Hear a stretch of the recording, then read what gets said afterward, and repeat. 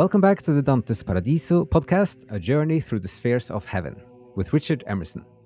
And today we're back together here with English professor and literature and Dante podcaster Robert Louis Abrahamson. Welcome back to the show. Benvenuto, Roberto. Piacere. Great. So we're going to continue our journey today now with the second episode of the Paradiso, and we're going to look at the second sphere, which is the sphere of Mercury, as following the ancient Ptolemaic cosmology.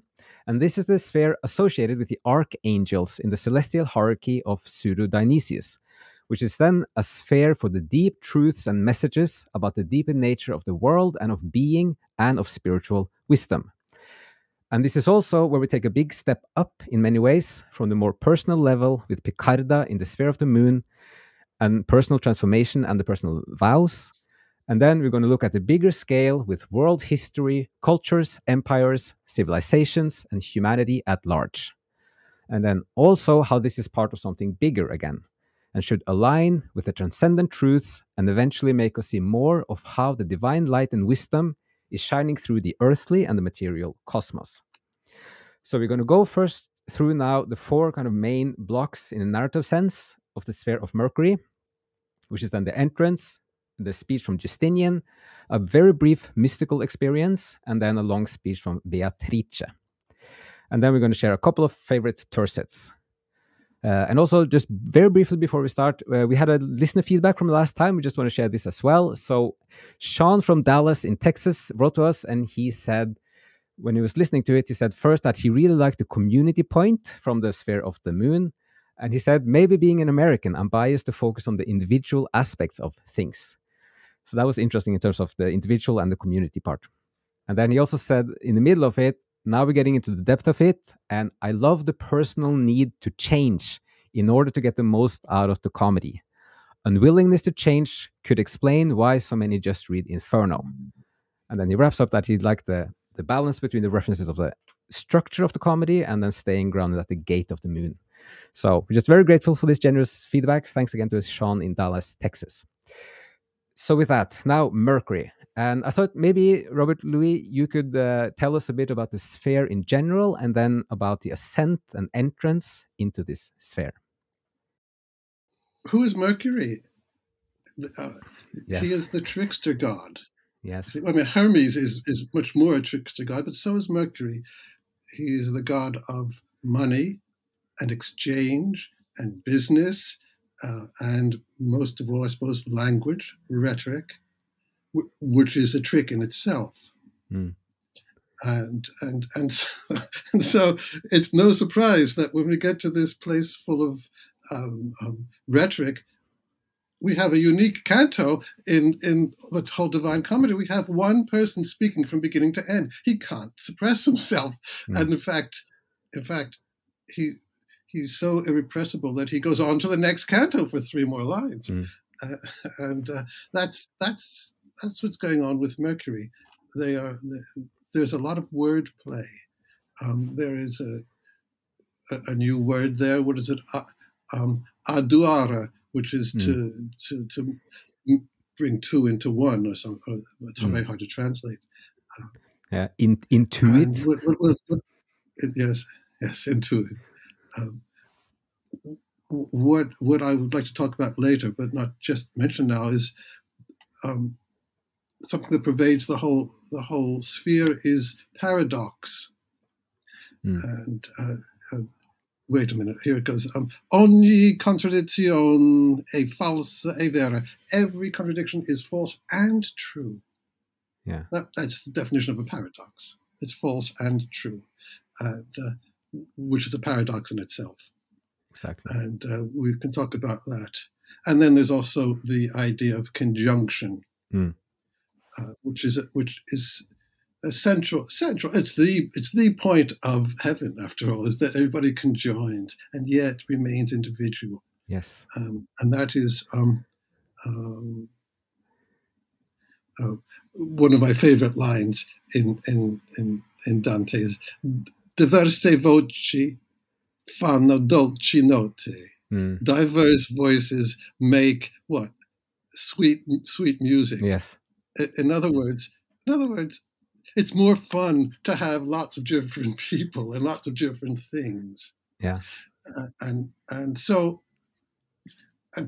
that leads me to I want to discuss for a minute the entrance to Mercury, Mm-hmm. which you cannot talk about without also talking about the exit from the moon. And it only just recently occurs to me, how do they leave the moon? How do those souls, the other souls, leave Dante? You remember the image?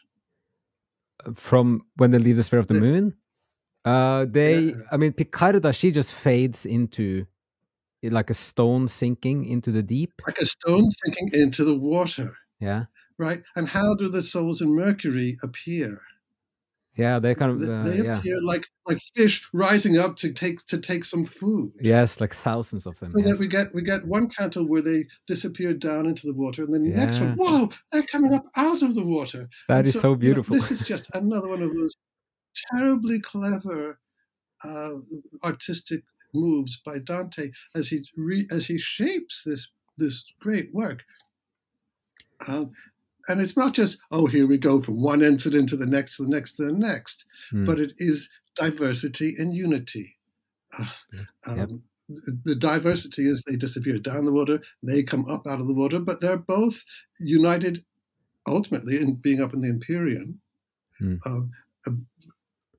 It's in a way, you picture this on the stage where these actors exit stage left at the same, almost immediately afterwards, entering from stage right comes the next group. Yeah. And this is a dance, and dancing is one of the important activities. It's the only activity, really, dancing and answering questions. That's what heaven is all about. Yeah, well, that is super beautiful. Also, because after Picarda like sinks like a stone into the deep of the water, you have these very kind of, in a sense, dry, long speeches from Beatrice as well, the scholastic, going through all these theological arguments, and then he glides back into this more spiritual living, like atmosphere with all these lights coming. So now it's also, I think it's really important to understand the first thing that these mercurial souls say. And you want the Italian, he says, "Ecco chi crescerà li nostri amori." Look, look, he's going to increase our love. Yeah. And that's the only thing that matters in heaven. True. Also, the word crescere is that love. Yeah, it's just crescere is to Increases. yeah, and it is very kind of fertile, growing with kind of energy. The cresce. So Yes, the idea. Mark Twain had this has this. The whole business was nonsense to him, and he just we picture that heaven is about people sitting up there, playing the harp and singing praises of. Where none of us can sit for more than 10 minutes in church doing all that, and we expect to do it all eternity just sitting there. Well, no, I mean, for Dante, there's no sitting around. There's constant activity and joyful activity that is always increasing. And that points to a very deep point that comes much later, but that in like the heavens and the spiritual realm is eternal, and it's in one sense is unchanging, but there is activity constantly, even if that's the paradox. Exactly. Yeah. So yeah, I also just noticed, like when you said conjoining, because I was listening to your episodes on Paradiso on your podcast, and the way you repeat this idea of conjoining is so important, and I love it because it is, as you said, one of the main ideas that is necessary to kind of get an understanding of, and also now that you said that they're together in harmony is like the diversity of it, but they are in harmony. Like there's in a sense there's great diversity in Inferno, but there's no harmony. Yes. So that's kind of the big contrast. There's no unity. Yes. There's only diversity, and then that's yeah, that's the opposite effect. Now look, I always like to take this little step backwards. What we are doing right now, you and I, is diversity and unity. We are coming from two different sort of points of view and backgrounds and so on, and yet we're in harmony. Yep. I mean, we could we could do a podcast where we say bitter things to each other and disagree. No, you're all wrong about this. But Yeah. we're heavenly here, and and it's wrong to read Paradiso as, oh, that's okay. I understand what heaven's all about, fine. Or to say, okay, someday I hope to get there. But Dante's describing what heavenly behavior is like right now with us. Yes. And this is, it's just, he gives us images to help us see the heavenly activities we do right now. Yeah. I mean, that's just so one true. thing he does. Yeah. But also when you said like when two different perspectives come together, but they have the same aim in a sense, then things grow out of the conversation that none of the two people wouldn't think of it necessarily themselves. So you have this emerging abundance that can come out of the joining of two things of different natures. Yeah.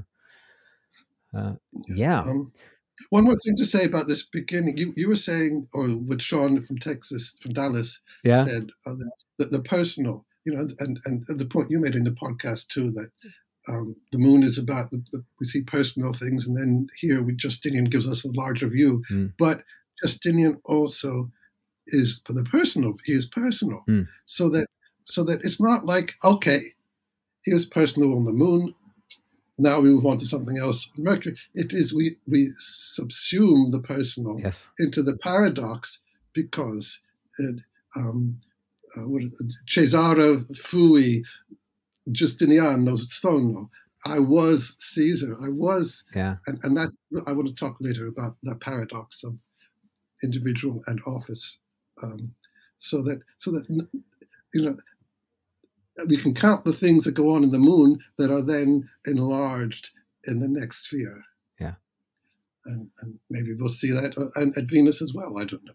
Yeah, I mean, it's both like how the individual is like conjoined or absorbed into the bigger scale of the, what you can say, like the society, the culture, but it's also that in a bigger sense.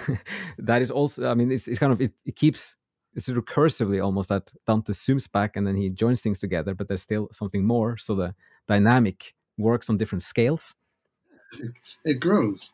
Yeah, exactly. Yeah. But it's kind of astonishing how much it grows from, like we have 10 steps in Paradiso, and step 1 is so dense and full of new things to think about and understand and apprehend.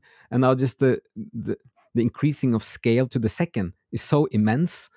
So it's almost like you wonder what is coming above that can kind of match this. Yeah, exactly. What next? Yeah.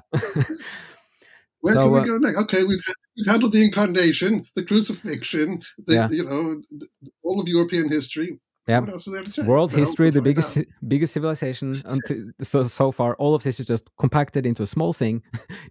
So we're going to get to this very soon. So just looking at the entrance, if you got all the points here, like we have the thousands of lights, the souls approaching Dante, as you said, as fish who wants who wants food. You have the idea of giving divine love will mutually increase it. It's kind of part of what they're saying.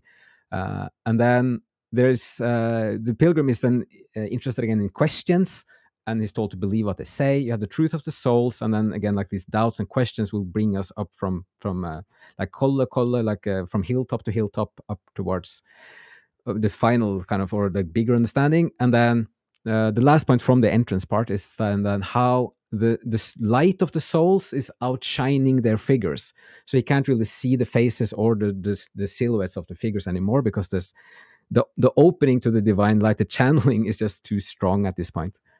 So do you think you can't see the figures, or do you think that you can still see them, but because it's later on when they become merely points? Yeah, but I think there's still a sense of a figure within that bright light. But yes, well, he can see the light pouring out of the eyes of Justinian when he has a question, because then Justinian is so happy, like the spirit, the soul of Justinian. Yeah. So it just overflows with more light. Please, I exist to serve you. Yes, yep. So and that's also interesting, because Justinian is kind of this majestic figure of having been an emperor in the Roman Empire, and the one who moves or tries to move the imperial eagle from then Constantinople, which was then the capital of the Roman Empire, and back into Italy. So Let's just stop a second and think about what you just said about Justinian. Not Mm. only is he an emperor, but he is such an important figure for Dante and others in European history. And I'm trying to think of something comparable for us today. You think of Magna Carta. Wow, that's the foundation of everything. But Justinian's more than that. And Mm. it, without him, there would have been no general laws around, and so that he was. Oh look, It's like in Canto 1 of Inferno. Oh no, I'm meeting the greatest poet. And here Canto 5 or 6. Oh no, I'm meeting the greatest emperor. Yeah. And nothing small in this poem. No, it's yeah, and it's the whole feeling of, like you said earlier, that Justinian is filling the entirety of Canto 6 with his just monumental speech and recounting of the whole world history up to that point. So it's also there's like a side thing if people like this kind of vertical reading. So Canto 6 in Inferno is then about Florence. Canto 6 in Purgatory is about Italy, and now Canto 6 in Paradiso is about the Roman Empire and kind of the whole world civilization as Dante saw it as his time. So it's a bit of a side thing, but it's interesting. Which of course is a little problem. That it's Eurocentric, as we would say. You can't move the capital to Constantinople; it's too far from the center of Europe, and Europe is the center of the world. Yeah. That's all very fine in 1320 or whatever, but we are spending so much effort in the past 30, 40 years. Adjusting that view to see that there is the rest of the world. So I'm always concerned about how a modern reader responds to the poem. Yeah. And this is something, and there's something even worse coming up. But this is something that may, get people upset, and that's okay, because you've got to play that game of both knowing how you stand about the world today and extending your imagination back to the 14th century to see how somebody else understands it. And if it's different, then take that seriously and see what you can take from it and expand your own view instead of being too parochial and dismissing a Eurocentric view. It's like in 1492, Columbus discovered America. Wait a minute. What do you mean discovered? It was there all the time. And we don't like the word discovered anymore. And yet, for a European in 1492, it was the most amazing discovery. So that it expands our imagination to take other views seriously. Yeah, I agree. I had a bit of that feeling. I thought when I went to Rome some years ago, and then you're standing in the ruins, and the size of the columns, they're just so massive. And then just thinking, like, as they saw it, this was the entirety, and as they knew it, this was the entirety of the civilization of the whole world. So it's like, to understand the experience they had of living in Rome, then like you say there, you sort of have to try to put yourself into their view, and then perhaps abstract it, like that this is like when Dante talks about the Roman Empire, that is the world history as he knew it.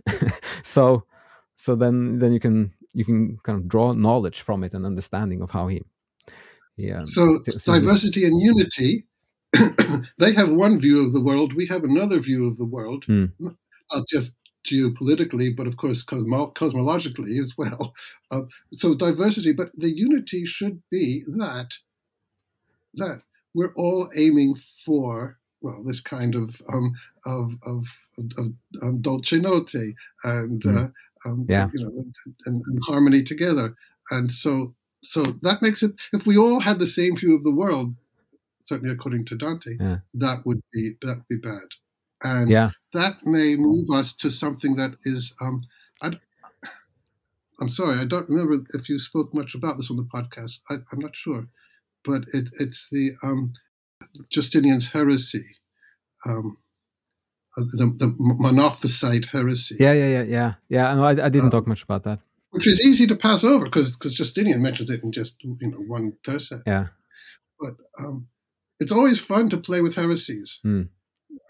because it's not the church being cruel to people that disagree with it. It is the church saying, I think your view diminishes the love of the universe. I mean, that's when the church is being in its best behavior.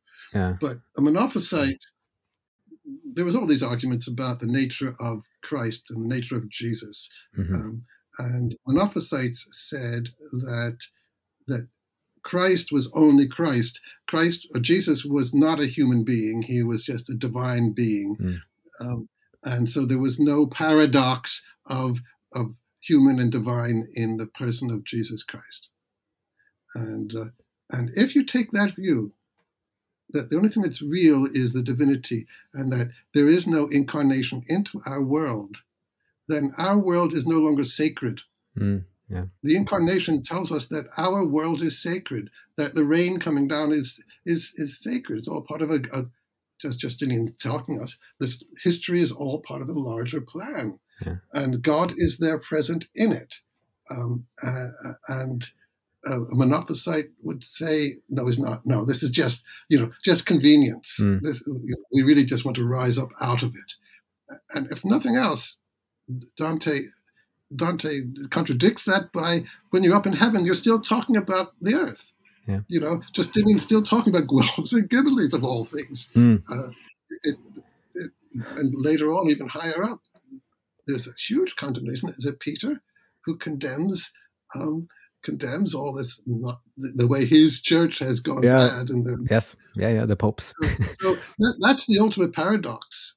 Yeah, but and I agree. It's extremely important because the overall view is the unity of the spiritual and material. So if you just disconnect it and say the spiritual is the is the main real one, then you lost the unity, and that's, I mean, this is what Dante. I mean, the whole comedy is about this unity. I mean, it's even in some parts or some ways that is the reason why the pilgrim has a physical body, is because he goes through the spiritual realm as a material person, because it's the unity. Like he in like the comedy embodies this idea of the unity, that he's a real flesh and bone person in the spiritual and experiencing both of it. So as we are. Yes, exactly. And that's what's supposed to reflect us as readers. Like, we are doing the same. We are walking around in the earthly, but we're also engaging and being a part of the spiritual realm at the same time. So that's, I mean, it's a mystery of the human being, of being a human being. So that we've got, Justinian's. Well, I suppose one of his main point is that history is got a pattern. It's shaping pattern. It also has individual lives within it. And what does he say? He says that the empire is the unity of diversity. They're all conjoined. Governo il mondo di mono in mono. So in other words, the emperor governs from hand to hand, which is this emperor, that emperor, individual emperors, but it's all one. It's the image for that is the eagle. The eagle is the image of the unity. Yeah. And if you're a Monophysite, you don't see a pattern in the world because the world is completely random, which is our modern view, I suppose, isn't it, in many ways? And you've lost that sense of meaning in the events. I mean, we look around today, let's not go into that, but we just such cruelty and chaos, and where are we going to go? And Dante keeps saying throughout the Divine Comedy, things will be adjusted. They will get their comeuppance. And I suppose I have, because there's no more Guelphs and Ghibellines now, are there? It's true. I mean, you're already now pointing towards what I think is maybe the main takeaway from the whole sphere, which is like the transcendent truth is the eternal truths, and that is what is real and there. So when humanity or the empires or civilization starts straying away or diverging away from the truths, things will go badly, and it will eventually gravitate back towards the truth, because that is what works and that is the reality. So uh, so in a way, this is like what I see how Dante is then looking at the Roman Empire, like through this lens, like, is the divine truth, the transcendent truth shining through the empire or not? And then this has to be aligned, and it's supposed then, it's kind of my my hunch of this is that it's supposed to train us as well to see the world now through that lens. Like, is the divine shining through, is the truth shining through or not? Yeah, I mean, this is also seen when you say do the right thing no matter what. And of course, because you don't know the whole pattern, we don't know the whole pattern. True. We just know that there is one. I mean, individuals just have to act on faith that there is this pattern, and the only way to do it, to join with the pattern, is to do it with love. Yeah. I suppose is the right. St. Augustine says, there's diversity of different ways of interpreting any text. Yeah. But the only criterion for judging whether it's a right interpretation is whether it fosters caritas, whether it fosters greater love. Yeah. So that we could we can read the Paradiso as being an allegory of the Napoleonic Wars. Yeah. Okay, we could do that. I'm sure we could. And if that interpretation gives us greater love and openness to the world ourselves, then that's the unity from the diversity. I mean, look, this diversity and unity can just carry on for, that's all we can talk about if we wanted to. Yeah, well, I mean, that is the Trinity in some ways, like the idea of the one and the many. Yes. So it's I mean, it's one of the deepest, or maybe the deepest idea. It's also that other image of the dance. Yeah. Yep. I don't think anybody does anybody in Paradiso dance by themselves? I don't think so. This is probably not. In injunction. They're all danced together. The diversity of people coming together for for this harmonious movement. Yes, and I love the last word because it was on my mind. That the motion is a key here. It's not just that they're like structurally in the system together. There is movement and kind of life in it. So okay, so this whole speech of Justinian. So he then speaks for one whole canto and two more tercets. But he makes the argument. He goes all the way back to the beginning of time for like the Roman civilization, the Roman eagle with Aeneas and Virgil's poem, and then how they increase virtue. It's a bit like what you said, like understanding the world, or like aligning that, and with love, caritas, that if you think of the medieval idea of like the meaning of the earthly life is to increase the understanding of the divine essence, and that this is kind of this continuous process that we are gradually understanding more and more, and then we hopefully get better at aligning with these eternal truths, and then that is also part of the whole teleology, kind of the telos, the aim for us as humanity is to work on this continuous process. And then Dante is reflecting this maybe in some part, and in how the Roman Empire is first increasing virtue in the beginning, and then the empire is, when it's established, and then with Caesar, they providing a stable context for what comes then as the redemption with Christ. And then Dante goes on to, after that, talking about the misuse and rejection of the eagle. And then the last part is the Romeo, his little story about Romeo. But do you have any thoughts of this, like how he is showing what you said with Caritas, and kind of understanding more with how he portrays the history of the Roman Empire? Well, no, do we want to talk about that? You read, you can read history under this larger view. And when you do that, then you see there's Titus, who comes along and he smashes Jerusalem. That's a great tragedy. He tears down the temple. He takes away all the precious things. This is no heroic act, frankly. This is nasty imperialism, at least in our eyes. But if you're reading it, if Justinian is reading it from the subspecie eternitatis, from the eternal viewpoint, um, when was this? This was several decades after the crucifixion. Yeah. But now we get the vengeance upon, and then we get this nasty business about it's the Jews' fault. Yeah. It's in year 70 this, AD. This is the real problem in Cantos 6 and 7 for a modern reader. Well, for some others, I'm afraid, would salute that. Yeah, of course, but it's not, and we really have to struggle there to say, well, okay, that was the view of the Catholic Church in the Middle Ages and up until recent times, and just see how that fits in. It's a paradox, but it's nasty, and we have to somehow not ignore it, but not salute it. Exactly. So that's something that. But I like the idea that you see if you can see the history from the larger pattern, then you see individual actions in the bigger context. Yeah. So well, this applies to anybody's individual act. You go back in your life and you see, oh yes, I had that girlfriend. It was disastrous. But then when you see in the terms of your larger life, you say, actually, if we hadn't done that together, then I wouldn't be where I am now. And look how it all shapes up.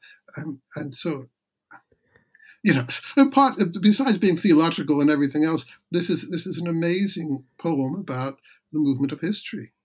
Yeah. So it's true. And I think the first few times when I read Paradiso, I saw this as more just like Dante's personal interest in some ways of history. So he kind of thought that he could put this into just outline world history because he was interested in it. But this time, because going into the deep of the original Italian, you see how that is of a lesser importance. It is how this whole of the civilization and human civilizations at large and human history is a small thing compared to the spiritual realm and the eternal patterns that we are kind of gradually trying to understand more of, and then how in some ways how we're kind of very in an infant stage of being a species with self-awareness, if you think of like cosmic scales. That and the solar system, if you look at it from the outside, you can see this little planet and humanity, the human species, as very recently starting to well, we don't know when you have like internal awareness of things, but at least express it through culture and being more engaging in these patterns and trying to learn more. So it's a bit like Dante is describing the stumbling of a young species in a sense. There's also that Mercury is, what's it called, the piccola stella. It's the smallest star. It hides behind the sun. Which is well, we could get to that later. But you mentioned Romeo. Yes. So Romeo is, and then just for the listeners, so like most of the canto is just about Justinian and the Roman Empire, but then he adds a little story about Romeo at the end there. But it's still the voice of Justinian. See, one thing that we're talking about, and this moves on to some larger themes, and it might even be our mystical experience too. But there is the essential human paradox. I mean, Jesus Christ was perfect God and perfect man, but we are a true self, and what Thomas Merton called a false self, or we call the ego, or the persona, and the parts that we act out, which are not our true self. Our true self is our soul, and part of a contemplative vision is to see this distinction and not deny the persona, but to see that the two are working together, conjoined together. And that's what you get when he says, I was Caesar and now I'm Justinian. That's my role in life, and this is my soul as Justinian. Now, what did Romeo do? He had this very important role, and he played that role. And when that role fell apart, he abandoned he became in a way a saint in life, and he just lived his soul. He gave up everything else.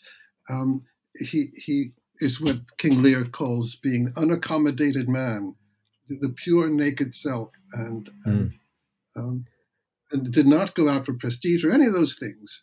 Okay, it's what we call the second half of life, where I mean, this is nel mezzo, and the second half is what Dante's doing too. You learn to Yeah. take off all the persona and just be your pure self. So it takes you know, 100 cantos till Dante can be pure enough to enter into the God himself.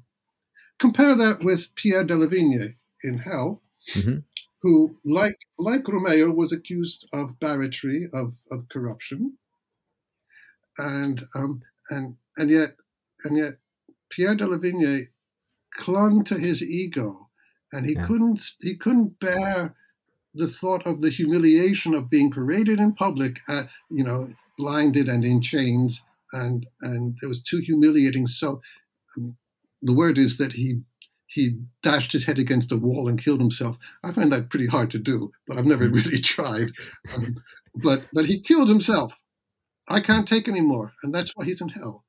Whereas Romeo said, "Okay, I'll give it up, and I will just go around as my pure self in life."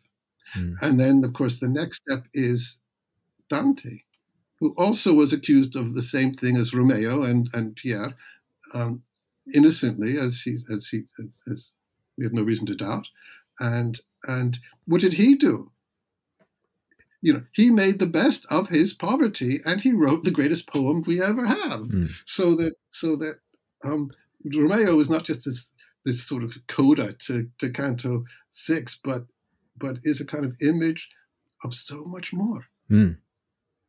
True, and maybe there's a bit of though Mercury is also about those souls who were too ambitious, or they were too concerned about their earthly glory, but they were still but they still they still came to paradise, but they were too much tilted towards their own kind of vanity, perhaps then. But this really changes at the end of Romeo's life, then for sure. Just imagine what he was like when he was in power. He must have been, well, I'm the top guy, and you bow to me, man. Exactly. No wonder he had enemies. Yeah. So, but you do sense maybe a little bit of like this alter ego idea of that Dante is seeing himself or portraying a little bit of his own destiny in the character of Romeo. At least many commentaries usually make that connection. So, and then also when Dante says that if people knew like the love in his heart or something to that effect, then he would be even more appreciated, this Romeo figure, for how he handled his last part of life. So yes, so that's the end of Canto 6 and the long speech of Justinian. And then if we move to then Canto 7, so here the first 3 terces are very interesting. The first tercet is just a prayer that comes from Justinian, where he blends Latin and Hebrew, and Dante makes up a couple of endings by himself as just a praise to the heavens and the light that is shining down on the souls. And then you get 2 tercets with this. It's a bit of an echo of this first mystical experience when the pilgrim and Beatrice ascend from the Garden of Eden. It's just very brief, but it's kind of intense. And then all these thousands of lights are just spinning like very fast, and then they're in a dance to his voice, like a song, and then they suddenly kind of subito, suddenly they kind of vanish into the distance. So do you have any thoughts on that kind of transition from Justinian's speech and to what comes afterwards? Well, they disappear as fast as they arrived. Yeah. In Inferno, when we met all these people, mostly the functionaries, they did their job, and then they've gone. Like Gary sullenly just dumps them at the bottom, and he's gone. Yeah, like an arrow from a bow, he's up there again. Yeah, and And in Paradiso, the same thing happens. They don't say, "Oh, let's just stick around for a little more chat." Yeah. They've done their job, and they go back, but they don't just zoom off. Mm. They do a fireworks display, you might say, Yeah. um, and they're dancing. Mm. You see, Gurion does not dance. Mm. Nobody dances except the feet of the Simoniacs dancing Yeah. with fire on the soles of the feet. But that's an perverted dance. True. Very true. So yeah, there's also that difficult line there that doppio lume sadua. He's sort of entwined or something in a double light. Yeah. And there's the paradox too, the double light. I suppose, well, who am I to decide? But there he is as emperor and an individual soul. Mm-hmm. True. So yeah. So for him, I think that is correct. I think there's also like a deep, like a double, or like another aspect of this, because he's gone on all the souls, and I'm thinking of this as we reached a point where you could see both the light of the soul, individual soul, and you see the divine light directly. Kind of they're opened up enough, so you see both sure. these things at the same time, kind of joined. A little bit like Beatrice has earlier said to the pilgrim, which I think is one of the threshold moments in the beginning, when she says to the pilgrim, "I can now see the divine light shining in your mind," and that's when the kind of, it's not just a spark anymore. It's a presence, and then now this is even stronger in the souls and how they look. I've never done this, but what one could do, should do, I guess, is to trace out the steps by which Dante's vision gets better and better and better. Yeah. One way you tell is by how much brighter Beatrice gets. Yep. And it's not that she gets brighter, but that his vision can take in. And it's not about how much can you see, but it's about how much can you take in. Yeah. And I mean, that's the problem with Picarda. She can take in only so much because of her sort of damaged soul, and the same thing with Mercury. Mm. They can, compared to people higher up, it's what you can take in. Yeah, and I think this is constant reminder that, like, it's both what you say, like, not a warning, but it's like just it's telling us to be patient, that this is a gradual Yes, process, yes. and then, but it's also a Yeah. motivation that, like, it will actually increase if you are patient and stay with this and gradually take in a bit more. You will have your capacity will increase, because you will understand better Well, what we're talking about. so I want to move a second to Beatrice's speech, which is Beatrice says 3 times, I think, in the canto, "Now look, follow me here, pay attention here." But she says, "Go inside, look in your deepest self." Yeah. So that's how we judge these things. I'm telling you this story, this explanation. She says, Mm-hmm. now I think that what's going on there is, we can read Canto 7 with all that scholastic argument and write and write a nice academic paper about it, and here are the arguments, here's the points, and yet it's done nothing. It's merely academic. We have to look inside and see how our deepest self, she keeps saying deeper, our deepest self responds to that. And if it resonates, then not only do we know that that's true, but also it is now enlarging our own self. So that I mean, not too many people talk about this, I think, but Paradiso is a lesson in how to expand your own soul. Yeah. And it's not from learning all the doctrine, because of course, as she says, you know all this stuff already. Justinian says, you know all this stuff already. Mm-hmm. It is. Let's put it like this, and you will then realize this larger view. So yeah. Well, I agree, that's how you can get through Beatrice's speech. Yeah, and I think maybe one way to, if you want to have a sense, if you start understanding Dante's deeper arguments in Paradiso, is that you actually change the way that you will notice that you change like the way you experience and apprehend the world around you will start to change when you hear things. So just walking through the street and seeing people and thinking about like world history or anything, then that your mind actually starts to change and you get this bigger context, or the more unified context. So you will actually notice that you are changing inside. I think that's it's not necessarily a I test would if like you to know understand whether, it, but mm, yeah, no, exactly. I would like to know whether the original Italian readers underwent this sort of transformation too. But it's not our business to know that. This is not uh, our job. it's a good question. Isn't that It's what? Isn't that what? Who says that? Solomon says that further up. He says, "Don't judge. You can't judge somebody else's soul." yeah. Well, I mean, way on the side, but I was looking at the map of Florence today, and I was living there for 2 years, right next to Piazza Santo Spirito. And I just called it Santo Spirito all the time, but it just occurred to me that it literally means Holy Spirit. So, like, in your environment, if you live in Italy, you have all this beauty, and you actually Yeah. go to, let's meet in the square of the Holy Spirit. That is the everyday talk. So um, it probably has at least an unconscious effect on the people still, and it's kind of everywhere in the culture.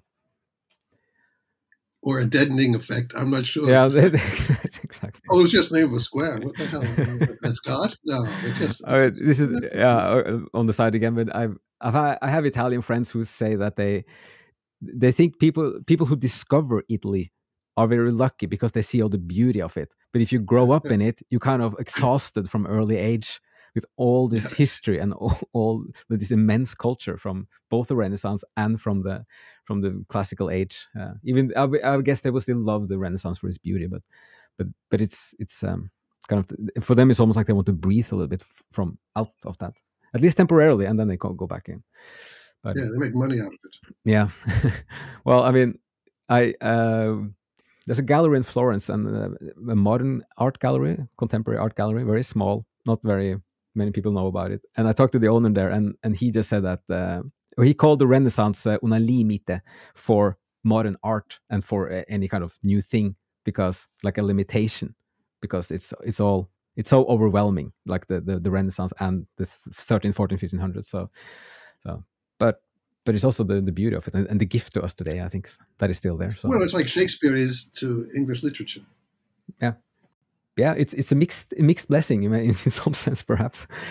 So okay, so but Beatrice's talk, then her speech. So this is also then for about 43 tercets, and she goes through one of the things you mentioned earlier, like this paradox, like the how things can be just and unjust at the same time, and then the crucifixion in itself, and also the destruction of the temple in Jerusalem in 70 AD. So she talks about the redemption, why there was a need for redemption, and why there was a need to have it in the way it was. And then at the end, she has a little bit about matter, physical matter, which is in some ways it's a side note, but I find it incredibly interesting because she describes, and this is 700 years ago, the idea of quantum mechanics and quantum physics, where she explains how physical matter is a joining of something she calls pre-matter or potential matter, which is then joined with like the virtues or kind of organizing principles of like an eternal spiritual nature. And when these are joined, you get the emergence of physical matter, which is then transient and corruptible. But this is how people in modern physics talk about matter as kind of arising from these quantum field equations. So it's just astonishing how Dante describes this 700 years ago, and it's just a side note to explain why resurrection is possible, because the spirit is eternal and immaterial, and then matter is transient, and then you could join this anew if you want to. But it also describes why things corrupt. Yes, I think exactly. that's more important. Yeah. So Shakespeare in terms of spends all this time talking about. If you talk about as Justinian does that there's a divine purpose running throughout history, well, how come everything goes wrong all the time? And this yep, is the argument of people who say, well, if I were God, I would never let this happen. exactly. And Yep. So I agree And she explains that by saying it's in terms of corruptible. I mean, we're this far down in the scheme of things. in the terms of the nature of the material world, that is exactly like the main point of it, that it is secondary. It's not primarily created, it's not directly created from the heavens, from the divine. It is a secondary product, and therefore it's yeah, corruptible. So Well, mediated, the mediated and immediate. yep, Those are handy terms. exactly. I mean, look, this energy has to go through so many different layers from the Empyrean down to us here. No Yes. wonder, I mean, we had that explanation about the moon. That's why the moon is Yeah, got spots on it, because it's it's not it's quite. It has to come it's so far down to get to the moon. Well, we're even more spotty. exactly. So, And it's still so beautiful the way the divine essence is then kind of turned into like a mirror, like millions of aspects through the fixed stars, and then they kind of blended together in different blends and joined with the material world. It's such a like a nuanced and sophisticated way of looking at how this is joined together. So yeah, yeah, and it becomes more and more as we progress. indeed, yes. So, but it's one of those, like, already in the second sphere we see how Dante's building on many of these explanations from the first sphere, both how you apprehend the world and also how you understand the nature of the world and the cosmos. So it's just a reminder how important the first gate of the moon is to understand the arguments. So but her speech, and so she talks about, but there are more paradoxes then, like how could the crucifixion be just and Yeah. unjust at the same time? So any thoughts on her arguments there? No, I think they make perfect sense. I'm not going to. Yeah. All I could do is repeat what she says, and there's no point in doing that. Mm. But it is again in it. Titus was an oppressor and a nasty conqueror, Mhm. and yet he was also in the larger sphere of things. He helped progress the movement of history in what for Dante is a divine way. Mm. So, So, and I just yeah, this is all part of that general scheme. Yep, and adding like that things are joined of different natures in the sense which so in terms of the crucifixion, that for Christ as a human being, it is just because humanity needed to do atonement for straying away from the transcendent Oh truths. yeah, But as a divine being, it is unjust. So therefore, it is both just and unjust at the same time. And this is just how it is, which is an interesting, fascinating way of describing a paradox. that's right. That's So, right. At the heart of the world. I mean, look, what is the heart of Christianity? It is a cross. mhm. You see, and the cross is a paradox. Mm. It goes one way, it goes another way, and they're joined together. Mhm. Exactly. It's a contradiction, horizontal and vertical. They're contradictory movements, Exactly. but they come together in this one. So, Exactly. so and the other point is, was it Chesterton who said, or that the only way you can express the deepest truths is through paradox. Okay. Yeah, that is beautiful. Partly because paradox makes you work. It makes you, as Beatrice says, go True. deep within yourself. And You've got to get in there. I guess it's kind of like an ontological claim as well, that things, it depends on your perspective very often. Like both things are right. It depends on how you look at it. And that's just how reality is. Yeah. So yes. Okay. So see, this is a problem. yeah.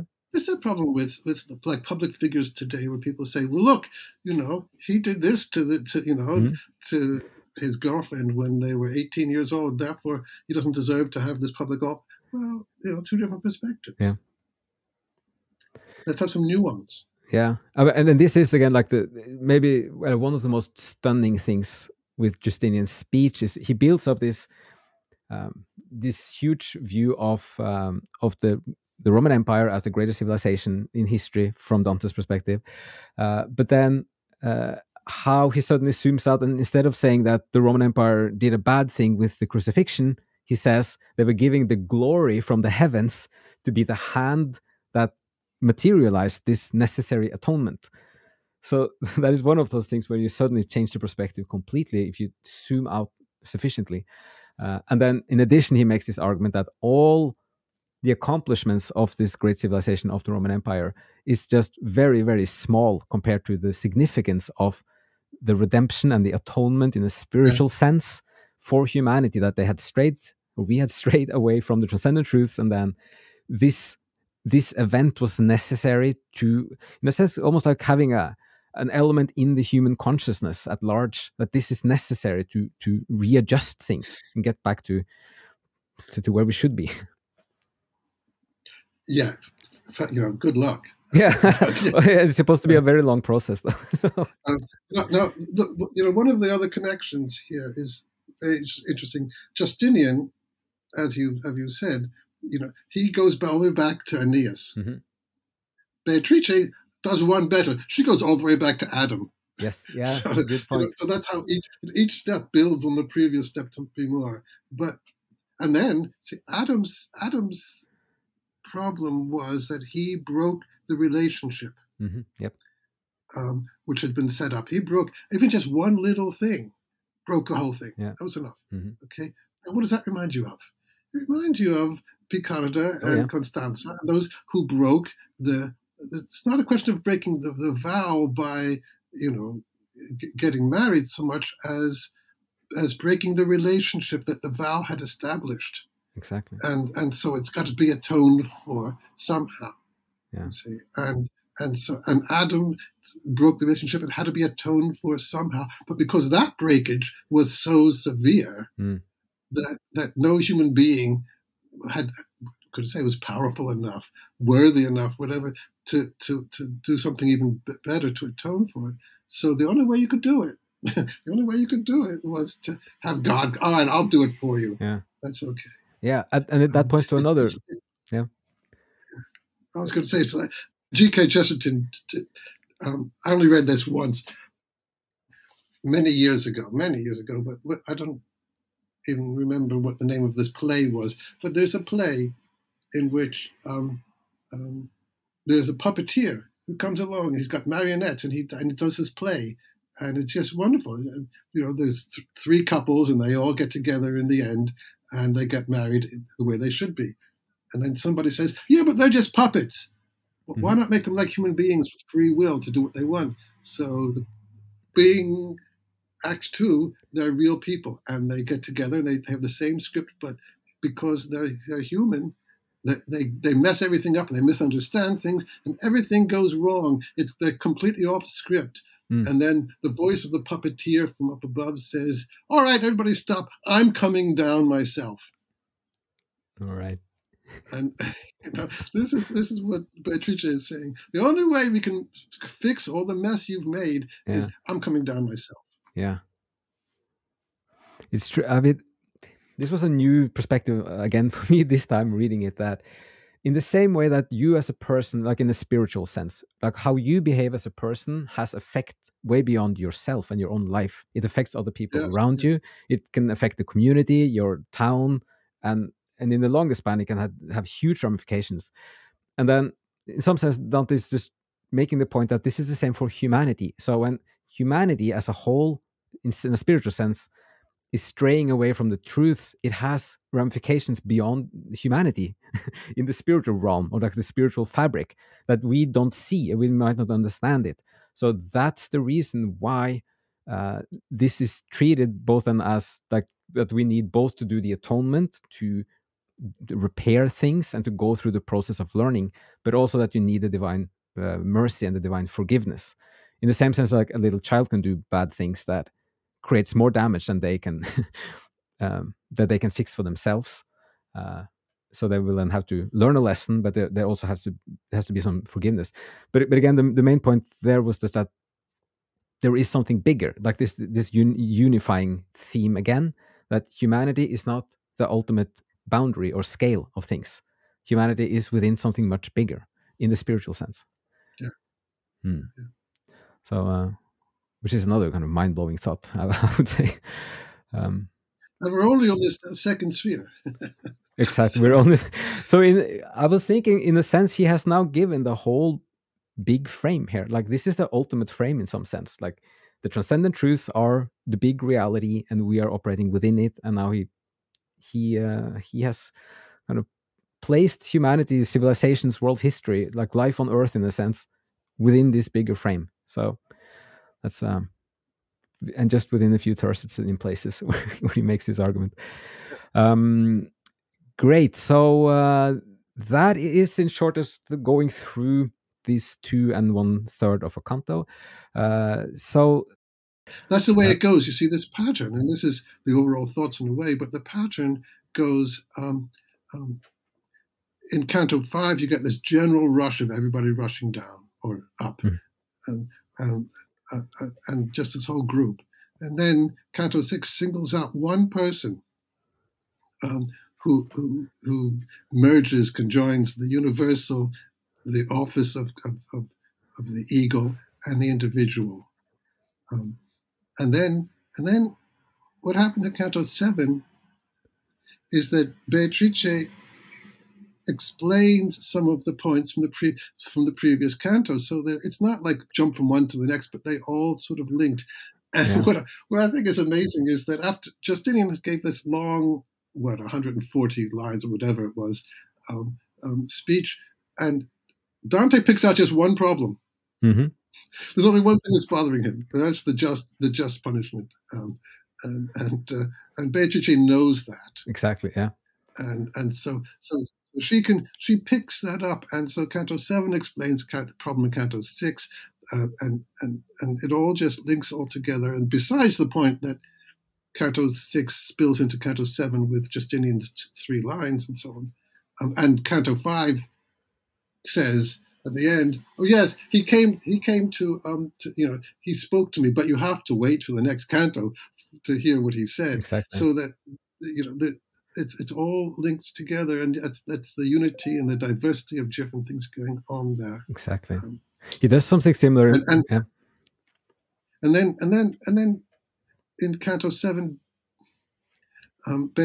Dante has this question. He doesn't want to answer it, to ask it, as you've said. So Beatrice says, I know what you're thinking. You are thinking this. So what we have here, and I love this, that Dante, the writer, puts words into the mouth of the character Beatrice, who's putting words out of Dante the character's mind. True. So you've got this conjoining of author, character, and other character, and they all come together. Exactly. There was something there that shows that. Oh, and I think it's when Dante says, he says, if I stopped right now, you'd be going crazy wondering what they were going to say next. Well, I felt the same way. Yes. And so what Dante is saying there is the conjoining of the reader and the writer, or the reader and the character. And we are there with him. We are just as anxious for what's coming next as the character is. Exactly. Yeah. Not too many writers are going to act that way.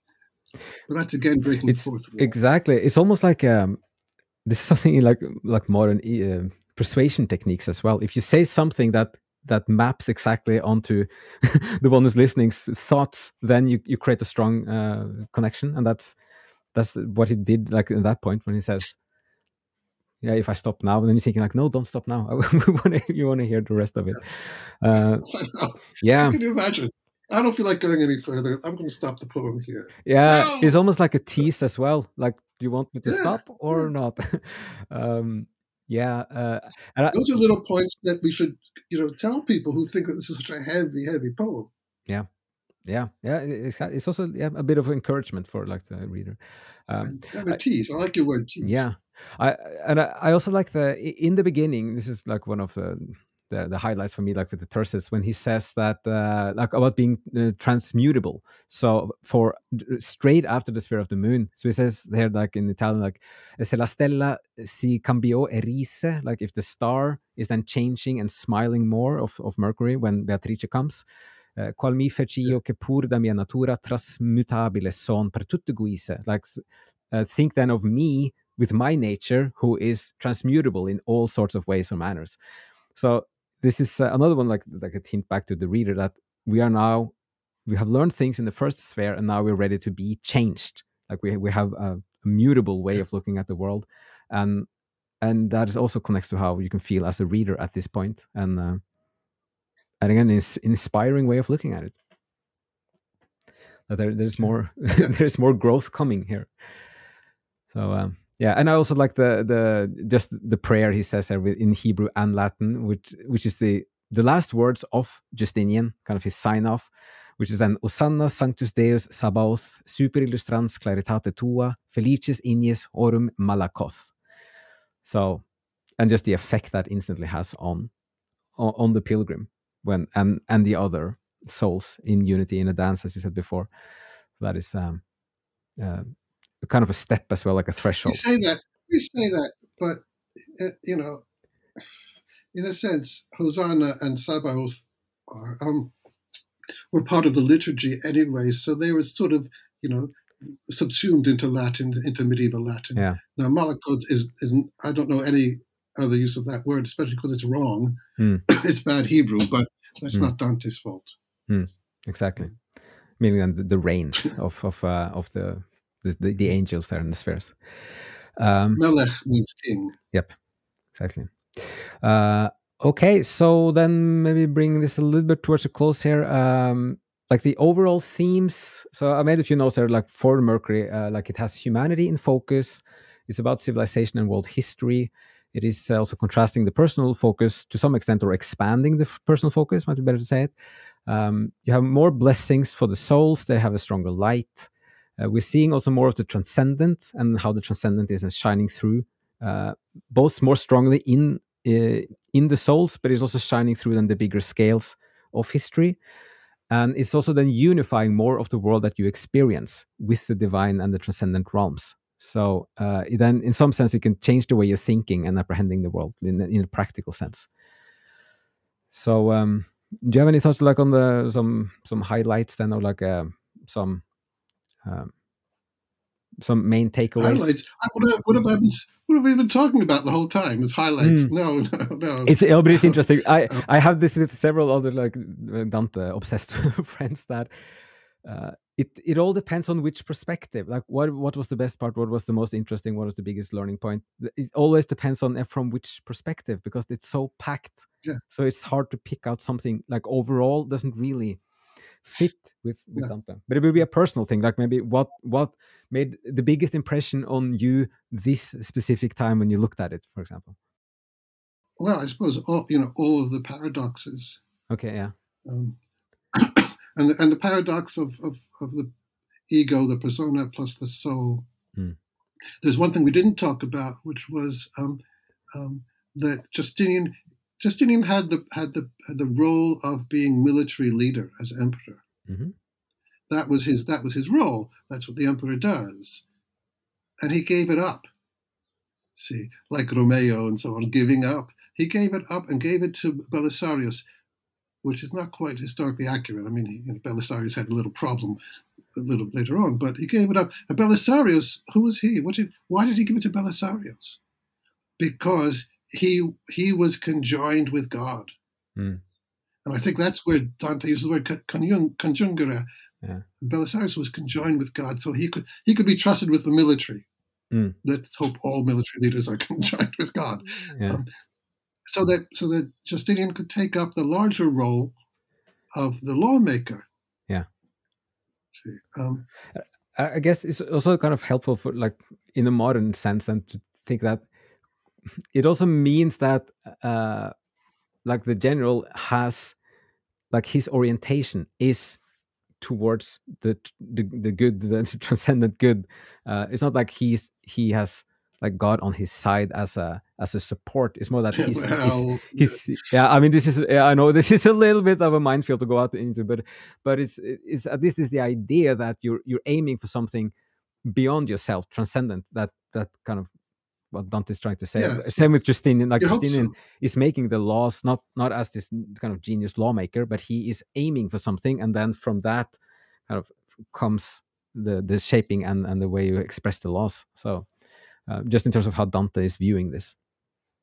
See, but if he breaks his relationship, this goes back to the vows as well, but also Adam's broken. If he breaks his relationship by giving up the military, he has to then, by the logistics that we've been told about, but he has to take on something even nobler or larger, which is what could be better for an emperor to do than to set up the laws. Yeah.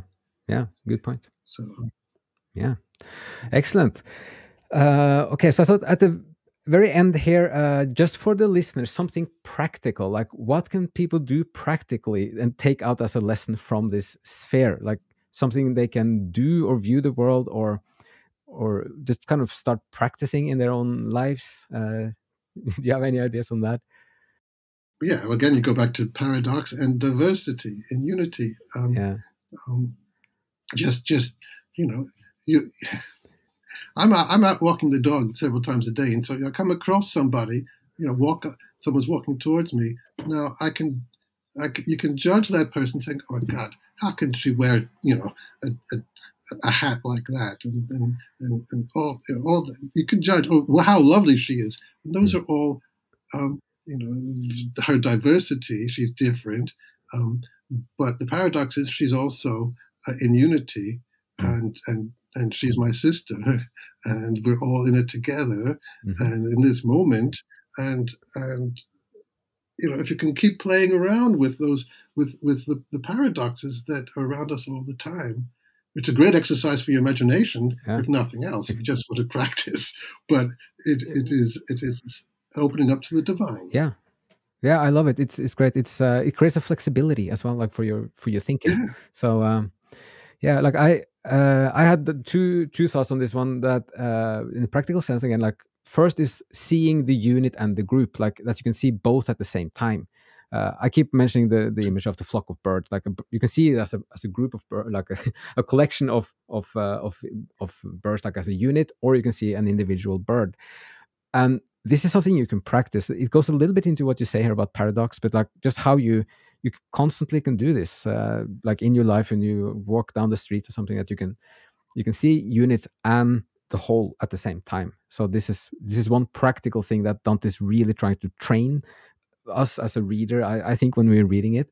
And the other one is to see the transcendent shining through the world, then especially in this sphere is about the cultures and the yes, yeah, societies, but that you can start practicing and training this for yourself as well, when you're considering and pondering things, to reflect on things, that you can try to imagine then, like, is the like the mystery, the transcendent, and the truth, is how is this aligned? Is it shining through this, or how much is it shining? Like, to which degree is this which is the opening of the paradiso, like in some parts more and some parts less.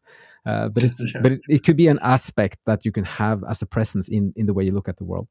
So which will be yeah, helpful, I think, because it makes you understand more of the world. It makes you it's also, yeah, like a flexibility for your brain. So yeah, so any final thoughts before we wrap this up?